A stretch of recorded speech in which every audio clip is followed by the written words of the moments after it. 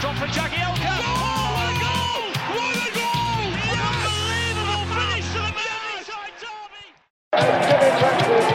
Raises the European Cup with a start. And the Evertonians have gone berserk. Arteta's free kick. Picked up by Canadian, and Ferguson celebrates. And he got behind Lawrence from there. It's sharp. What a fantastic goal! Header away by Liverpool. Might drop for Jagielka. Oh, what a goal! What a goal! What an unbelievable finish to the Merseyside derby!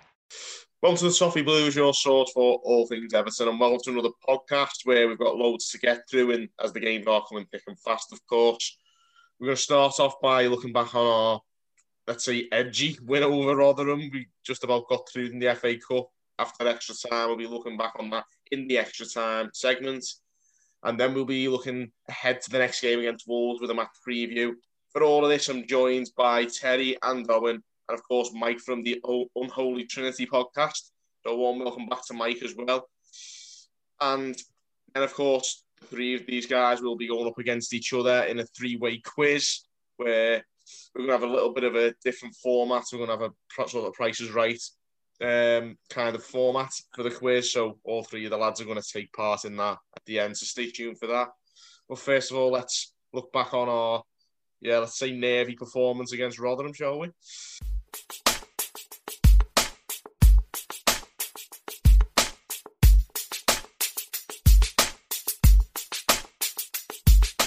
And welcome to the extra time segment for a game where we needed extra time to get through. It was a 2-1 win against Rotherham in the FA Cup third round. Not what we were hoping for, really, with the exception of the fact that we actually are in the hat.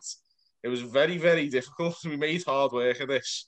I'm joined by Terry, Owen, and Mike from the Unholy Trinity podcast.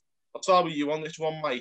How did we make such hard work of this?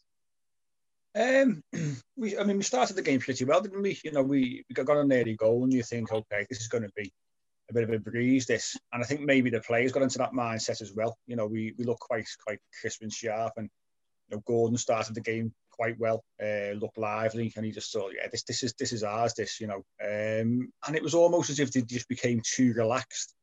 And we allowed Rotherham back into the game after about 15, 20 minutes, and they then made it a cup tie, and it was down to our sort of inability in a way to just move the game forward and score a couple more goals and capitalise on being the Premier League side. And we've seen it, haven't we? You know, we've seen it in years gone by. And we've said it a few times this season when players are brought in and given a chance, and they're not particularly taking that chance. You know, so we need a squad of players without sort of jumping too far forward that can compete. So when someone is out injured, suspended, whatever it might be, those players can come in, and it's like for like. The quality is not impacted. But yesterday it sort of showed again that we're lacking in certain areas, and maybe the mindset of certain players who are on the fringes isn't quite right. Yeah, certainly. Owen, will come to you because when as Mike's saying, there's a bit of an issue in certain areas in terms of squad depth and the quality that we have maybe in the reserves who came in for this game. With regard to the midfield, Tom Davis and Andre Gomez had stinkers yesterday from what I witnessed. So it always comes down to, I'll have to ask Owen what he thought about that performance from the midfielders. They were both pretty abject. I think Decore came on and sort of, he did win us the game, didn't he? Because he got us the goal and whatnot.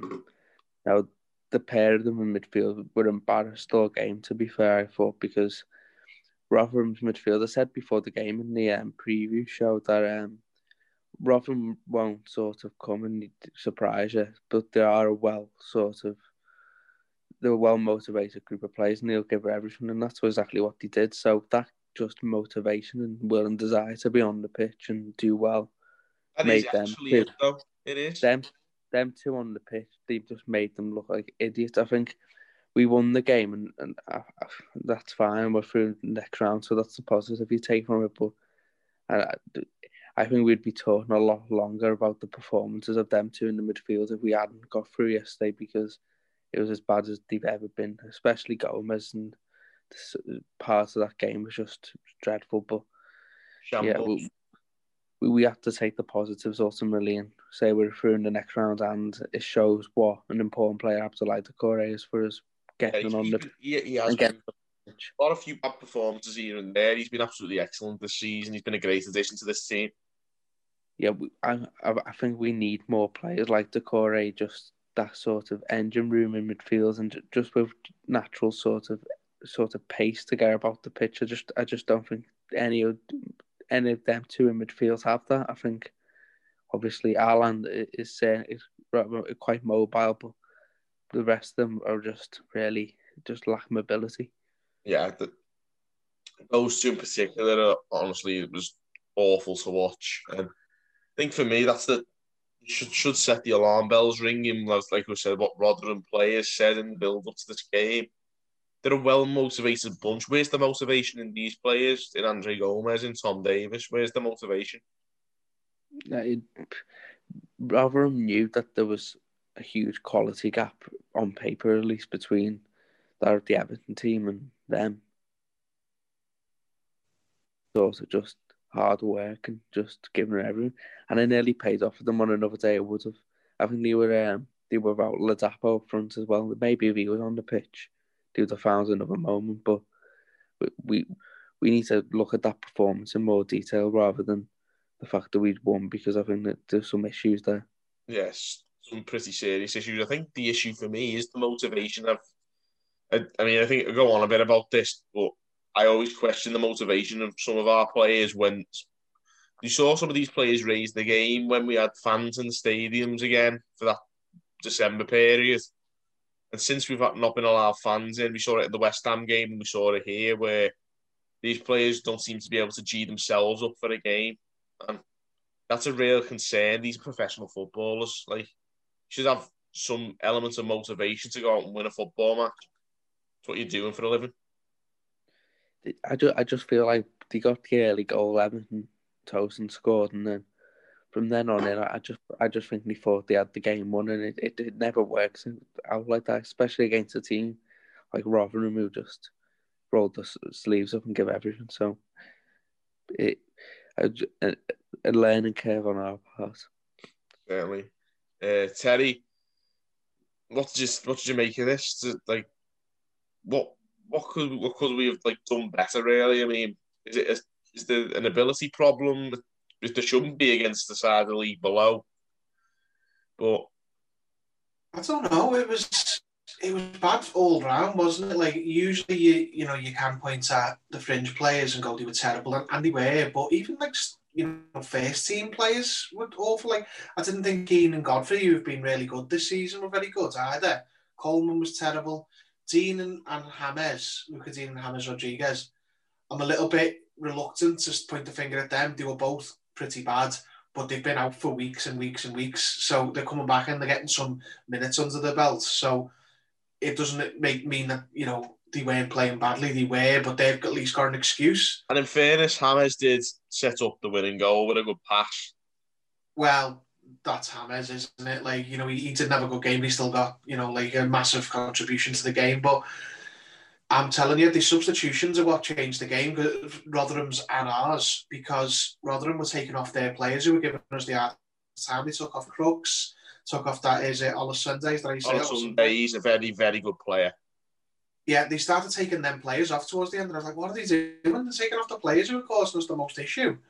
And then obviously we brought on Decore, as Owen touched on. It just looked like a school match where you brought on a lad from one of the older years and he was just a cut above everyone else. And we say this all the time when we play badly and win. If we don't have Carlo, we don't win that game, because the subs, I think, changed the game completely. So we're through to the next round. And I said last night that, well, all these, every time you win a trophy, there's always this story that they tell years later, like, oh, the worst round was the first one. We nearly went out to some lower league team, and we nearly did go out to this lower league team. Because when we last won it in '95, I think we needed a replay to get past Bristol City. But we need to be a lot better if we're going to do anything in this cup, because if Rotherham would have had more quality, if we were playing one of the better championship teams, we'd have lost yesterday. It was the exact scenario that the lads pointed to. That I was the same. Scored that first goal, and I actually turned to missus and went, this is just a case of how many goals we're going to score here, because these don't look like they can live with us. We're well better. And then obviously fate went, oh yeah, saying that, you cheeky get, and then trying to make us absolutely dreadful for the rest of the game. So, yeah, I don't know. We were lucky to get through, and a different opposition on the day, or a different manager in our dugout, and we would have easily been out the cup again. Yeah, definitely. I think Marco Silva loses that game without a shadow of a doubt. Yeah, we lost to Millwall, who could only put set pieces in the box. I mean, let's be realistic here and just we've lost them. I've seen Evan lose that exact game 5 times in the last 10 years. There you go. At least we come out on the right side. That's the real positive. And it was 2 well taken goals as well. Cenk Tosun scored one and scored another one that maybe should have counted. What would you take on the VAR decision? If it's marginally offside, it's still offside. Yeah. Spray on air was offside, wasn't it? Like, I have no problem with marginal VAR decisions because they go in your favour as well. I mean, I do, but I've just accepted the reality that they're going to happen. But the annoying thing is that if we'd have been at their ground, it wouldn't have been any VAR. It's like Millwall scored an offside goal against us. Oh, sorry, there's no VAR. Exact same. Handball, the Millwall game. I remember that. Yeah, to turn the telly off so the referee didn't see.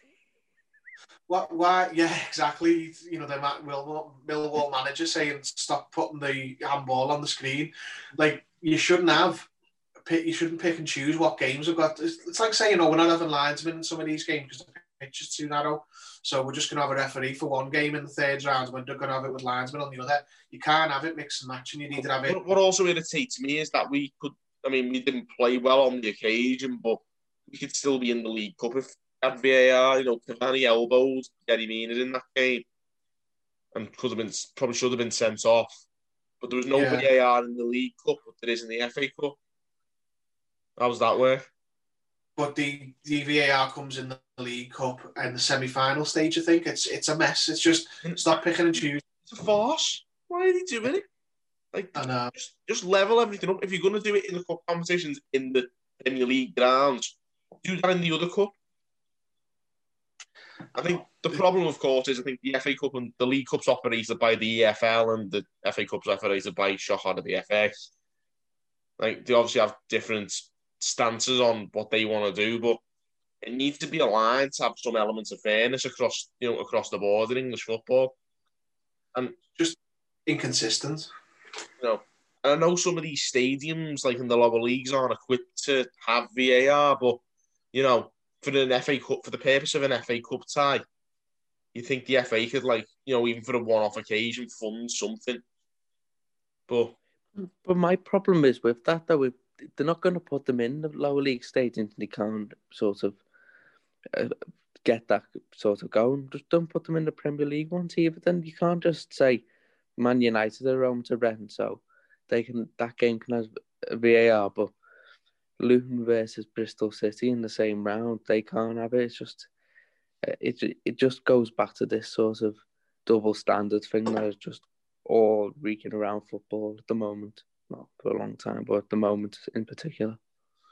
Yeah, I think if anything, it's getting worse. The double standards in English football, it's just farcical. I mean, the amount of things that people are allowed. We have our game called off because City have a few COVID tests, and then Villa have a ton of COVID tests, but still have to play Liverpool.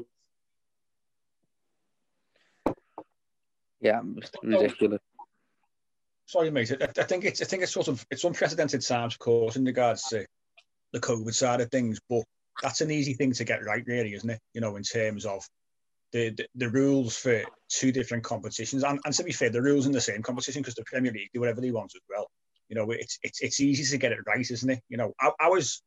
Without going off script almost there, the City game, I was delighted he got called off. I didn't want our players mixing with a side. Which, absolutely. But the point is then when you then see other teams being forced to play, you've had more positive tests. Go back to West Ham earlier in the season. They arrived at the ground. At one point, Moyes arrived and got told he had a positive test. Him and a couple of players, and they had to leave the ground. But the game still went ahead. It's not difficult to get this kind of thing consistent across the board, and that's where I think same with the VAR. 9 times out of 32 using VAR in the FA Cup, which is just ridiculous. You know, it's not difficult to have consistency. So then people can't moan about it. You know, I think the toss and go was onside anyway, because if you look at where he drew the line's wrong.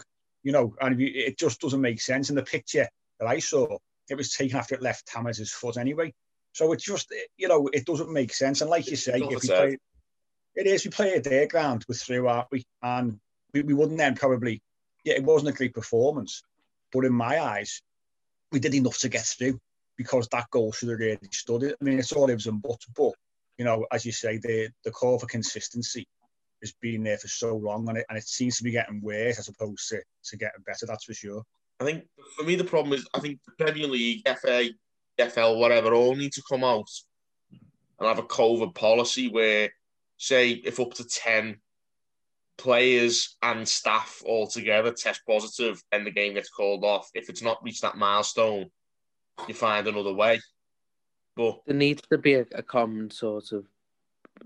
a common ground of what precisely, constitutes postponement and what constitutes the game going ahead, because it's the same with the VAR. Who decides that only the Premier League grounds can have it? And, I mean, who sits down and that's a good idea? The VAR will decide, you know, the VAR will decide who it wants to win at the end of the day. Like, you know, whoever the VAR, if he doesn't fancy Everton, you know, getting through at the first attempt, you know, without extra time, they'll decide that, because obviously Mike's made a good point there where it appears that the ball's already left Hammers' boot when Tosson's offside. You can draw the lines up at all different points. It's either way, it's so close. I just if they're doing clear and obvious errors, and that's fine, but that isn't clear and obvious really, is it? That's the sort of standard definition of what the VAR is supposed to do. Clear and obvious errors using Microsoft Paint to decide offside decisions. Yeah. But either way, we got through anyway. And I mean, was there any real, like, what would you say was the real positive? Who was the positive for Everton today? Yesterday. Yesterday, sorry. I've forgotten what day it is, mate. Everton, I'll go Yerry Mina. When he came on, he put in some important blocks. Yeah, Yerry Mina did too well. I thought Robin Olsen did dealt quite well with their set pieces as well. Yeah. Yeah. Yeah, they put some set pieces in that you'd probably sweat on if Pickford went to catch it. Or it was Silva's own or Martin. Oh, thank God for that. I'd probably say the same. Olsen was good. Mina was good. Mina's had quite a big turnaround in form since the start of the season. He's got back to his level now. Decore was good, and they didn't play well, but I'm glad to see Hammers and team back in the Premier League games. We're going to need them, because when they're playing well, we're a different outfit. So I'd rather them play poorly in this game where we weren't punished and be better for the Premier League games, put it that way. Yeah, certainly. And with that in mind, you know, it's a quick turnaround. I think, is it Tuesday we're playing Wolves or Wednesday? Tuesday, bloody hell. Like, you know, it's not much of a rest, but we're going to have to see what happens. But anyway, we'll leave this game at that. I mean, tough game. You know, we didn't make it easy for ourselves, but when do we ever make it easy for ourselves? We get through. Everton 2 rather than 1.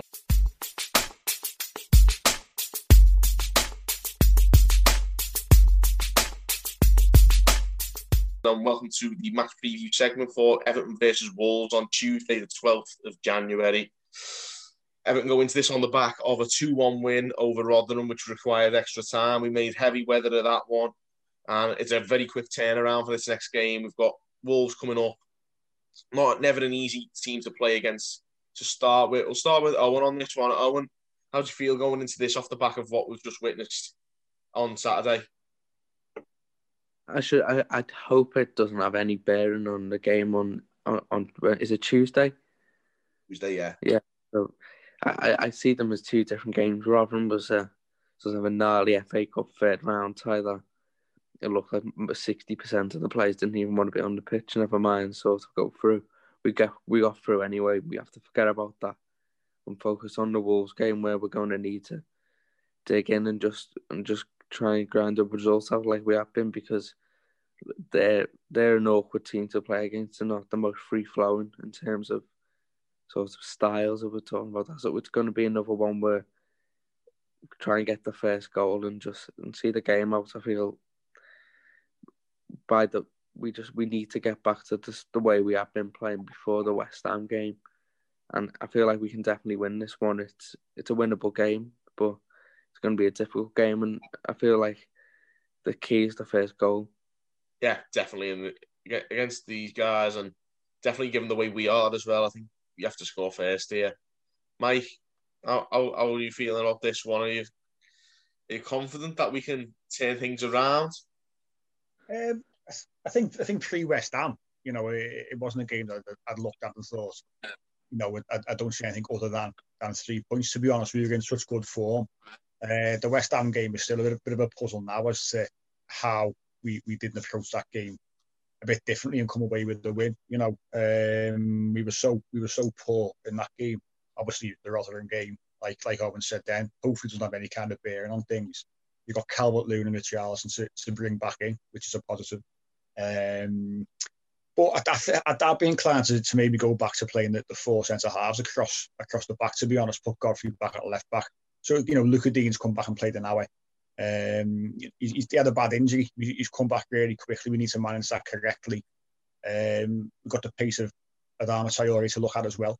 Ben Godfrey we know is quick and can deal with him better, I think, than probably Luca Dean can. And maybe better than anyone on our team can. 100%. Luca Dean, he shows yesterday he was rusty, which is totally understandable. The kid, what we said before, Ola Sunday was going past him at will at times with that pace. So we struggled, and we understand why.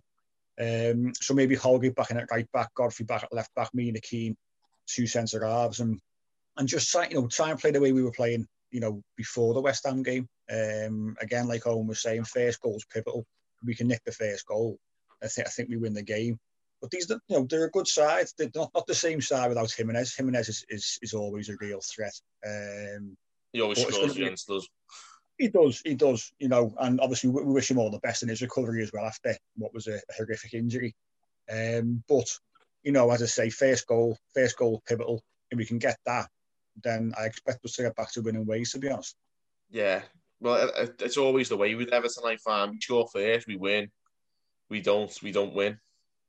That's the truth of the majority of the Premier League games this season. I feel there's lots of games, especially with no fans being in attendance. That the tight games, and often a goal decides it. And you see lots of games that are sort of 0-0 on the hour, and it's that who blinks first and gets the winning goal. It's the way it is. I feel we have to I want a positive start to go out and get after them, and then get that goal, and then see where we go from there. Yeah, we'll have to see what happens. Obviously, it's going to be an interesting fixture. I mean, Wolves are a very difficult team to play against, and they're really well defensively drilled, which is, I think that we always find it hard to break these kind of teams down. I think, Terry, how do you see us finding a way of breaking these down? I don't know, to be honest. It's I don't think, touching on what Mike said, I don't think we're going to go back to the 4 centre-backs across the back. I think it'll be really telling now who the centre-back partnership is, because I think Dean and Coleman will start. I think they're his first choice full-backs. And Dean will be crucial if he can get that rust off him from the Rotherham game and get back into decent form. Dean and Richarlison down the left makes us a completely different outfit, and with James Rodriguez on the right, we've got our creative players back now. So we might see a case of, even though we're the away team, we have a lot more of the ball. We try and break Wolves down. They try and hit us on the break and do us on set pieces. The same way we were playing in December, they might do a version of that against us. But we saw at the beginning of the season, when James and Dean and Richarlison are all on form, it's just like, shooting fish in a barrel for Dominic Calvert-Lewin, the amount of chances they were making for him. I think that's the team we're going to go back to now. We're going to try and become this, creative attacking team. And it's just about the individual defenders and defensive players sort of doing their jobs, yeah. Like, who he has at centre-back, like I said there, I don't know, because I think long term, I think Godfrey and Keane, could be the partnership. But yeah, I mean, it demands selection the way he came on and played. You know what I mean? He's been playing really well, and he played really well against Rotherham. So that'll be the most interesting thing. I don't think we're in any danger of not seeing these players if they fit the Deans, the Jamezes. Obviously, we'll have Richarlison and Calvert-Lewin back. It's more a case of who plays in the other positions, who's going to play in midfield. I think it's pretty safe to say, I think personally that it'll be Doucouré, Davies and Sigurdsson, because one of Davies and Gomez has got to play, and it's still Davies, because I've not seen a drop-off in a player quite like Andre Gomez from being our most important midfielder 2 years ago when he was on loan to being a waste of time now. Doesn't do anything, doesn't create, doesn't tackle, just runs up to the opposition player and stands in front of them and doesn't block anything. So I think the team is pretty easy to predict apart from a centre-back, personally. Yeah, I think for me, I'm kind of on Mike's side to an extent. I'm not sure about the Coleman-Holgate thing on one side, but I think Godfrey at left-back to stop Traore or one of their wingers who are very mercurial from getting any joy would be a very good move. Possibly, or we could see, despite Yeremina playing well, we could see Godfrey at left centre-back just to stop that cut in, to go with him. But I think teams who do this against Wolves, who change their team up to accommodate for Traore, they just move into the other wing. We did it last year. We played two left-backs in that awful game after lockdown. The first lockdown, we had Baines at left centre-back and Luca Dean at, left wing back, yeah. Whichever way round it was, I can't remember. But basically two left-backs on the pitch, and they just put Traore on the other side. I refuse to believe that we weren't sort of in the pub and the eat out to help out scheme before that game, because we were abysmal. That was the worst performance of last season. It was dreadful. Don't think we left our own half. I remember that really vividly, to be honest. But I don't know. I think it's one of them. I've seen Luca Dean get absolutely rinsed by Traore so regularly since they've both been playing in the same league. It's like, as good as Dean is going forward, I think he's not that good defensively, and we could be in trouble if he has a bad game. Thing is, though, if you play Godfrey at left back, they'll just move Traore to the other side, knowing full well, because they're used to teams doing these little tweaks to their team to accommodate Traore, and all they'll do is go right then, fair enough, and then we've got less creativity down the left. So what I'd do, what I expected to do is play a back four, a normal back four with both full backs, and then whichever side Traore's on, if he's causing us a problem, I think he goes over there. Godfrey will either start at centre back, or if he doesn't, if he's rampaging down our left wing, you might see him come on, same way he did against Rotherham. Or if it's the other side, you might see Godfrey or even Holgate go down. If Traore's on the other side, you could see Coleman come off for one of the centre backs. I know Holgate's not quite the same as Godfrey, but he's a better defender, I think, than Coleman. So I think it's one of those in-play changes that Carlo makes rather than from the start. Where you say I can definitely still see Luca Dean starting the game, but I could see Holgate starting right back over Coleman just because of the fact that we want to keep it tight in this game. We don't want to concede, and Holgate's been decent at right back. I would feel more comfortable Holgate playing than Coleman in this one. Personally, I would agree with that, Owen. For me, it's not just a case of Adama Traore these days. There's also like Pedro Neto, who's been excellent this season. He's a really good player. He's a much better player than Traore. Oh, he's a much better player, but obviously he's not got the speed and the strength of him, but he's a very gifted player. But they've got a threat on either side, so we need to be mindful either way. I just think Holgate or Godfrey at fullback would be a better defensively than Coleman. He's a bit of a whinger, but Daniel Podence is a good player as well. I think he's injured, Podence. Oh, that's right, yeah. I'll just have a quick check. Yeah, he's out for a few weeks. So he's not going to play, but it'll probably be Traore and Neto on the flanks. Yeah, I mean, yeah. They've changed to a back four these days, Wolves, just because of the fact that Jimenez is injured, Joss is no longer there, so need to get as many creative players on the pitch as possible. Otherwise, they'll just be really blunt. So I feel like there's a way of winning this game, but I wouldn't just sort of throw everything at it and let them hit us on the break, because I feel like we'll be. That's how they like to play, I think. Yeah, they're a counter-attacking team, so limiting their counter-attacking ability. I think Decore is really important in this one to sort of win the ball when they're trying to transition it. Yeah, definitely. For me, the big thing for us is, like, I think they're very well defensively drilled. We've got to try and break this down. Do these players have it in them to find a way? I mean, we saw that they were capable of it earlier on in the season. Obviously, we're a bit more depleted, but what concerns me is... I'll take a different approach to this one, because of the fact that if we sort of sit 10 yards deeper and let them have the ball, I feel like they'll really struggle to break us down in this one. And we've got the pace with sort of Calvert-Lewin, Richarlison on the break, either play Iwobi or James. We've got the ability on the break. I think it's just about...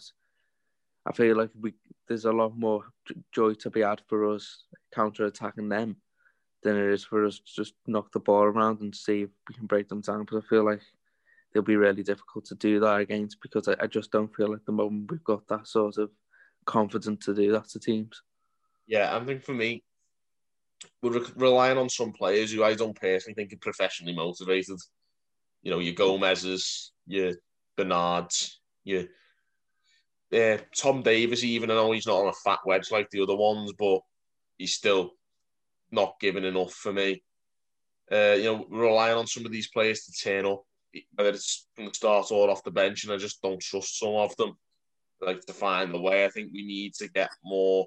We do need to bring in a few more players, but I think we need to get the most out of what we've got. So what would you go with in the midfield, Owen? Yeah, Davis and Decore. I wouldn't. I'd play Olosuné over Andre Gomez. So whoever's left, Davis and Decore. Jerry, would you second that one? Davis, Decore as the sort of two defensive mids. Yeah, absolutely. Like, there's just no case to be made for playing Andre Gomez alongside Decore. I think we might see Sigurdsson. It depends. But I've just had a thought then. We could have Iwobi on the right with James.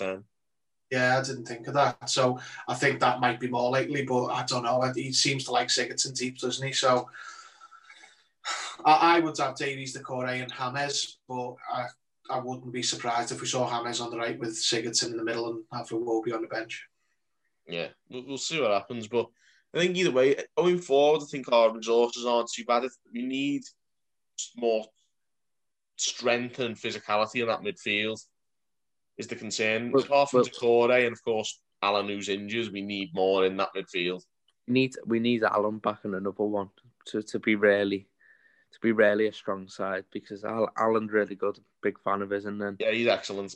Someone else, I don't, whether that be a goal scorer midfielder who can sort of push teams back and hassle them, or another defensive midfielder who can win the ball back and just allow the attacking players to thrive. We need something that worries teams, and on top of what we don't already have, which is Gomez doing his thing and Davis, who isn't really at the level. Yeah, precisely. Mike, what would you go with for sort of lineup for this game? Yeah, I mean, I do think it's going to be Davis and Decore as the two. I'll be inclined to have James. I wouldn't play Sigurdsson, but like you say, Carl seems to like Sigurdsson. But I'd put James as the 10 almost, with Iwobi on the right, and the two of them can interchange then, I think, quite nicely. You know, Iwobi can come in centrally. I think, I know on the right, he wasn't great. Yeah, he wasn't great yesterday, Iwobi, but we all know he's had a nice upturn in his form. And I like what he does at Iwobi. I like the way he comes inside.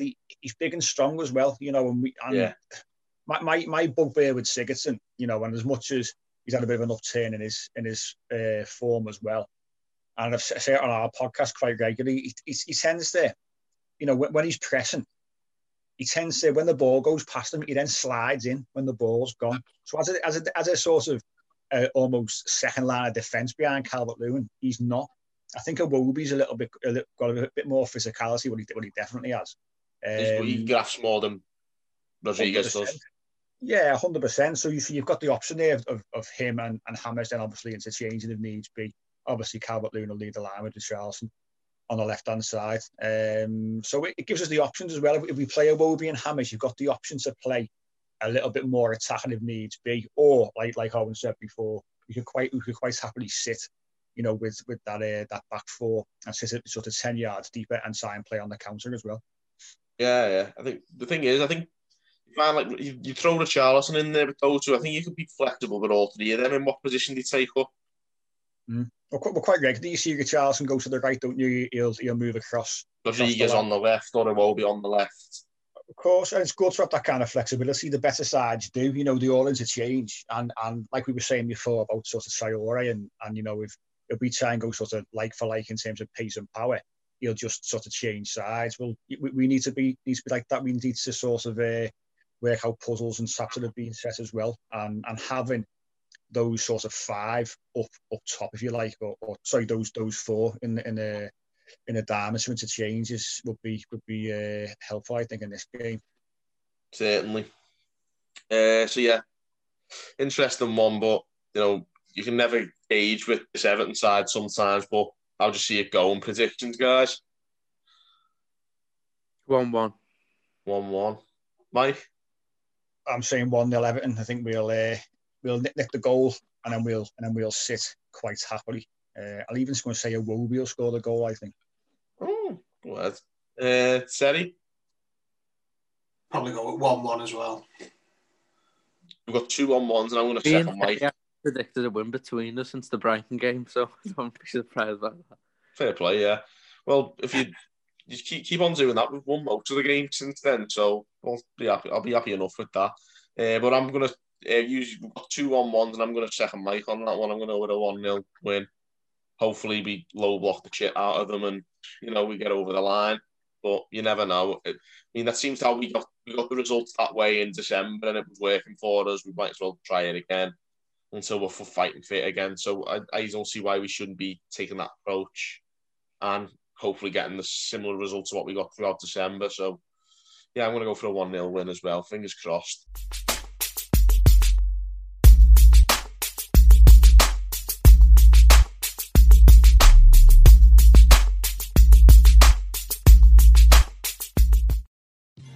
For you listeners on the podcast, of course, we're going to finish up with the quiz. Of course, we've got 3 other participants alongside me in this podcast, so we're going to have a bit of a different sort of quiz format. We're going for the sort of Price is Right.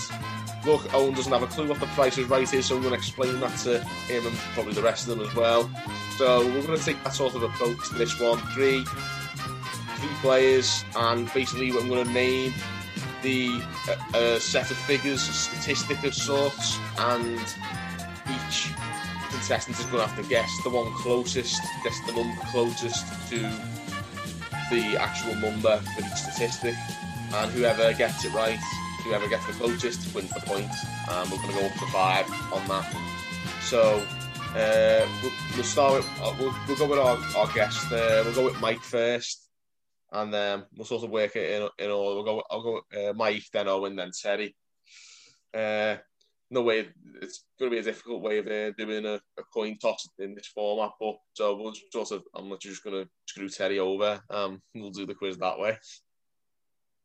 And so yeah, basically the statistic that we are working on is Everton's all-time assists. And basically, I've got a list of players here who've registered assists for Everton in the Premier League era. I'm going to just read out a few names, and whoever gets the closest figure to the number of assists that player got will get the point, and whoever gets to 5 first wins the quiz. So we'll start with you, Mike, and the player in question for you first is Thomas Gravesen. How many assists did Thomas Gravesen score for Everton? How many assists did he get for Everton? I'm going to go with 17. 17. Owen, how many assists for Thomas Gravesen? I don't think I ever seen this fella play live. Never mind to know how many assists he have. I'm going to go with 14. 14. Terry? I'm going to go with 20. I did see him play live, but I haven't got a clue. Terry, I can tell you definitely have seen him play live because he actually got exactly 20 assists, and you've got the point, mate.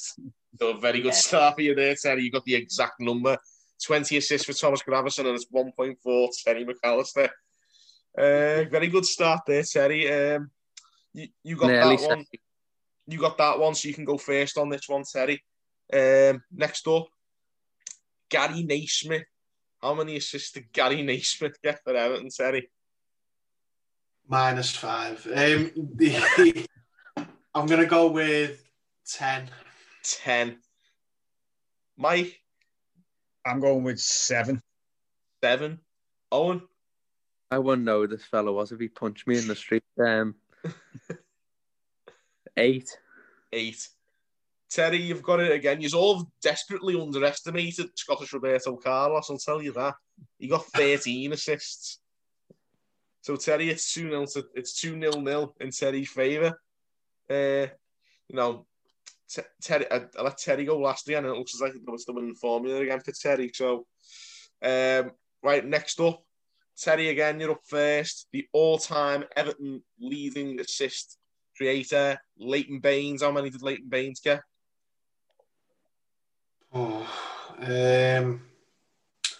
Should know this because it was probably displayed at the end of last season, wasn't it? But I can't remember. I'm going to go with a guess at 40. 40. Owen? 41. 41. Scumbag. I'm going with 53. Well, Mike's definitely been reading up on the stats because you were very close. He got 54, and Mike's got a point. Personal all-time favourite player, Leighton Baines. So we've got that one massively wrong. I wouldn't be very good, would I? If you were asking me Everton's passing accuracy in the Sam Allardyce here, I'd have 5 out of 5 here. So, how many shots on target they got in each game? Just 0-0-0. Yeah, -2. 5-0. But yeah, Leighton Baines has obviously got some of the best assist statistics in the whole Premier League. He's comfortably out in front with 54. Next up is successor Luca Dean. And on that one, Mike, you're up first, mate. I'm going to say 24. 24. Owen? 17. 17. And Terry? 18. 18. Well, Terry, I can tell you've scumbagged them the wrong way because Owen was the closest with 17. Luca Dean got 15 assists so far in his Everton career. So everyone's got a point on the board. 2 for Terry, 1 each for Owen and Mike. Don't play with my own game, Terry. Next up, Dominic Calvert-Lewin. How many assists has Dominic Calvert-Lewin got? Owen, you're up first, mate. You got that last one right. 9. 9. Mike? I was going to say 9, so I'll go up to 10. Go for 10. Terry? Everyone's just like, oh, what number does he wear on his back? It must be that number. Yeah. 8. 8. Well, your scumbagger, he's done no favours, guys, because Owen got it spot on. He's got 9 assists. No scumbagger, he's getting you nowhere. Owen, you're on 2, mate. Can't kidder. Isn't it?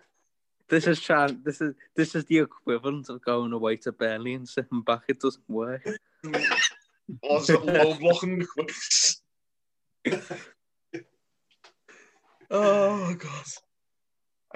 Tim Cahill, Owen, you're up first, mate. How many assists has Tim Cahill got?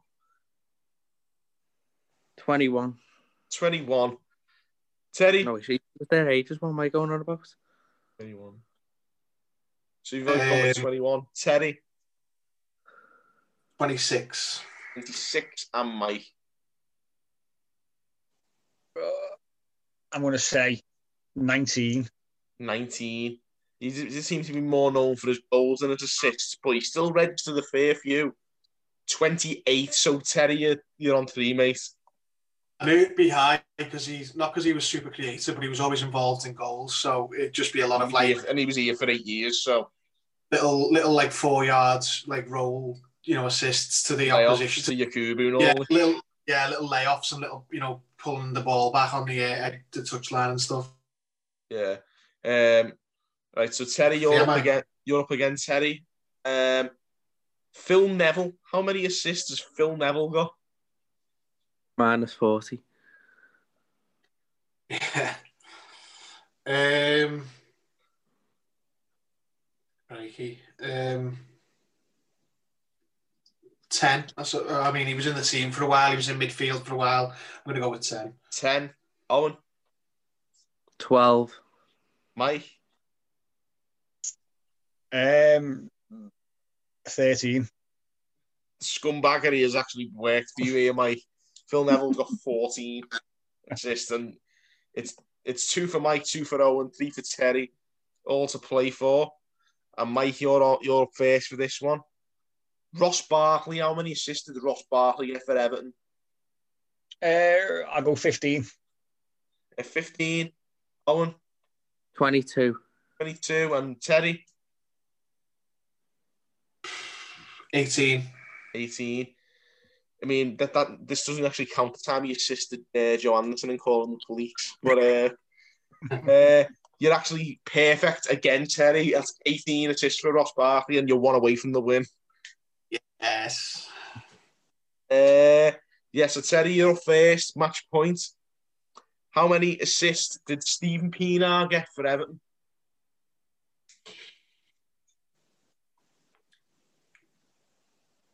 22. 22. Owen? 23. 23. And Mike? 27. 27. These are all well off, but Mike, you're by far the closest. Stephen Pienaar did very well. He got 35 assists.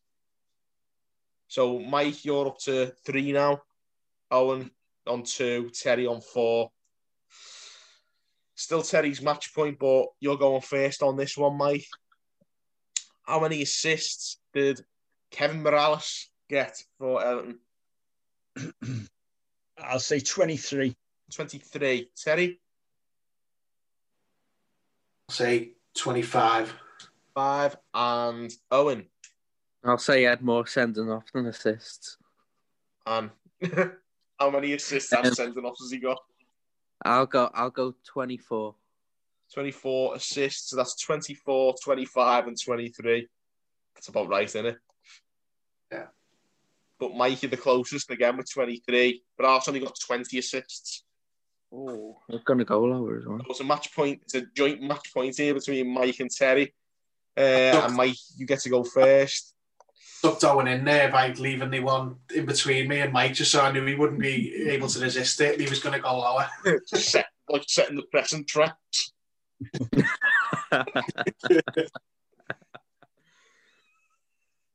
Oh, God. And Mike, for the match point, how many assists did Kevin Campbell get for Everton? I'll say 12. 12. Owen? 14. Terry? 15. 15. Kevin Campbell registered 10 assists, which means Mike, you're the winner of the quiz, mate. Excellent. Terry had 3 match points and he's pissed up the wall. And Mike's come what's Terry done here? He's come up on the rails here. He played the same way 3-0 up as he would have done 3-0 down. Honestly, mentality of me is terrible, mate. I need shipping. you need to get that sports psychologist that Allardyce hired for the bin themselves. Yeah.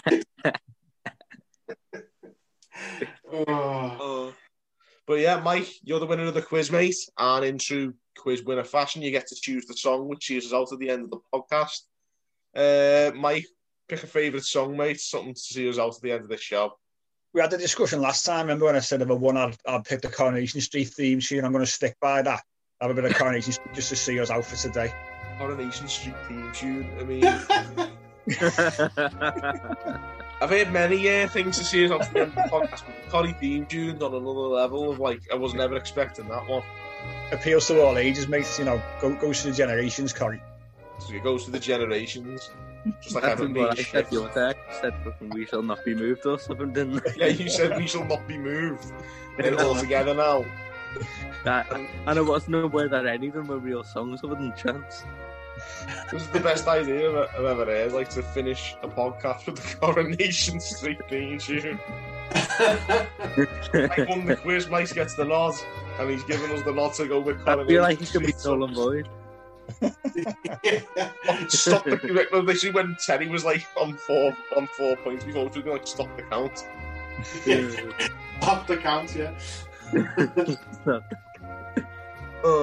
But anyway, Mike's the winner of the quiz and he's asked us to play Coronation Street theme tune at the end of the show, so we'll grant him his wish and he'll get to listen to Corrie in a minute. So thank you guys for tuning in on the Toffee Blues and we'll see you next time. See you later.